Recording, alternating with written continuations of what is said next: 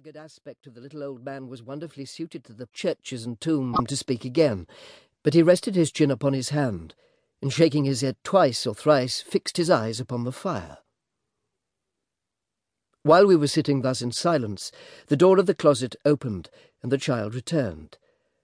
She busied herself immediately in preparing supper, and I was surprised to see that everything was done by the child, and that there appeared to be no other persons but ourselves in the house. "It always grieves me," I observed, roused by what I took to be his selfishness. "It always grieves me to contemplate the initiation of children into the ways of life when they are scarcely more than infants. It checks their confidence and simplicity, two of the best qualities that heaven gives them, and demands that they share our sorrows because," said poor Kit. The little old man took up a candle and went to open the door. When he came back, Kit was at his heels. Kit was a shock-headed, shambling, awkward lad, with an uncommonly wide mouth, very red cheeks, a turned-up nose, and certainly the most comical expression of face I ever saw.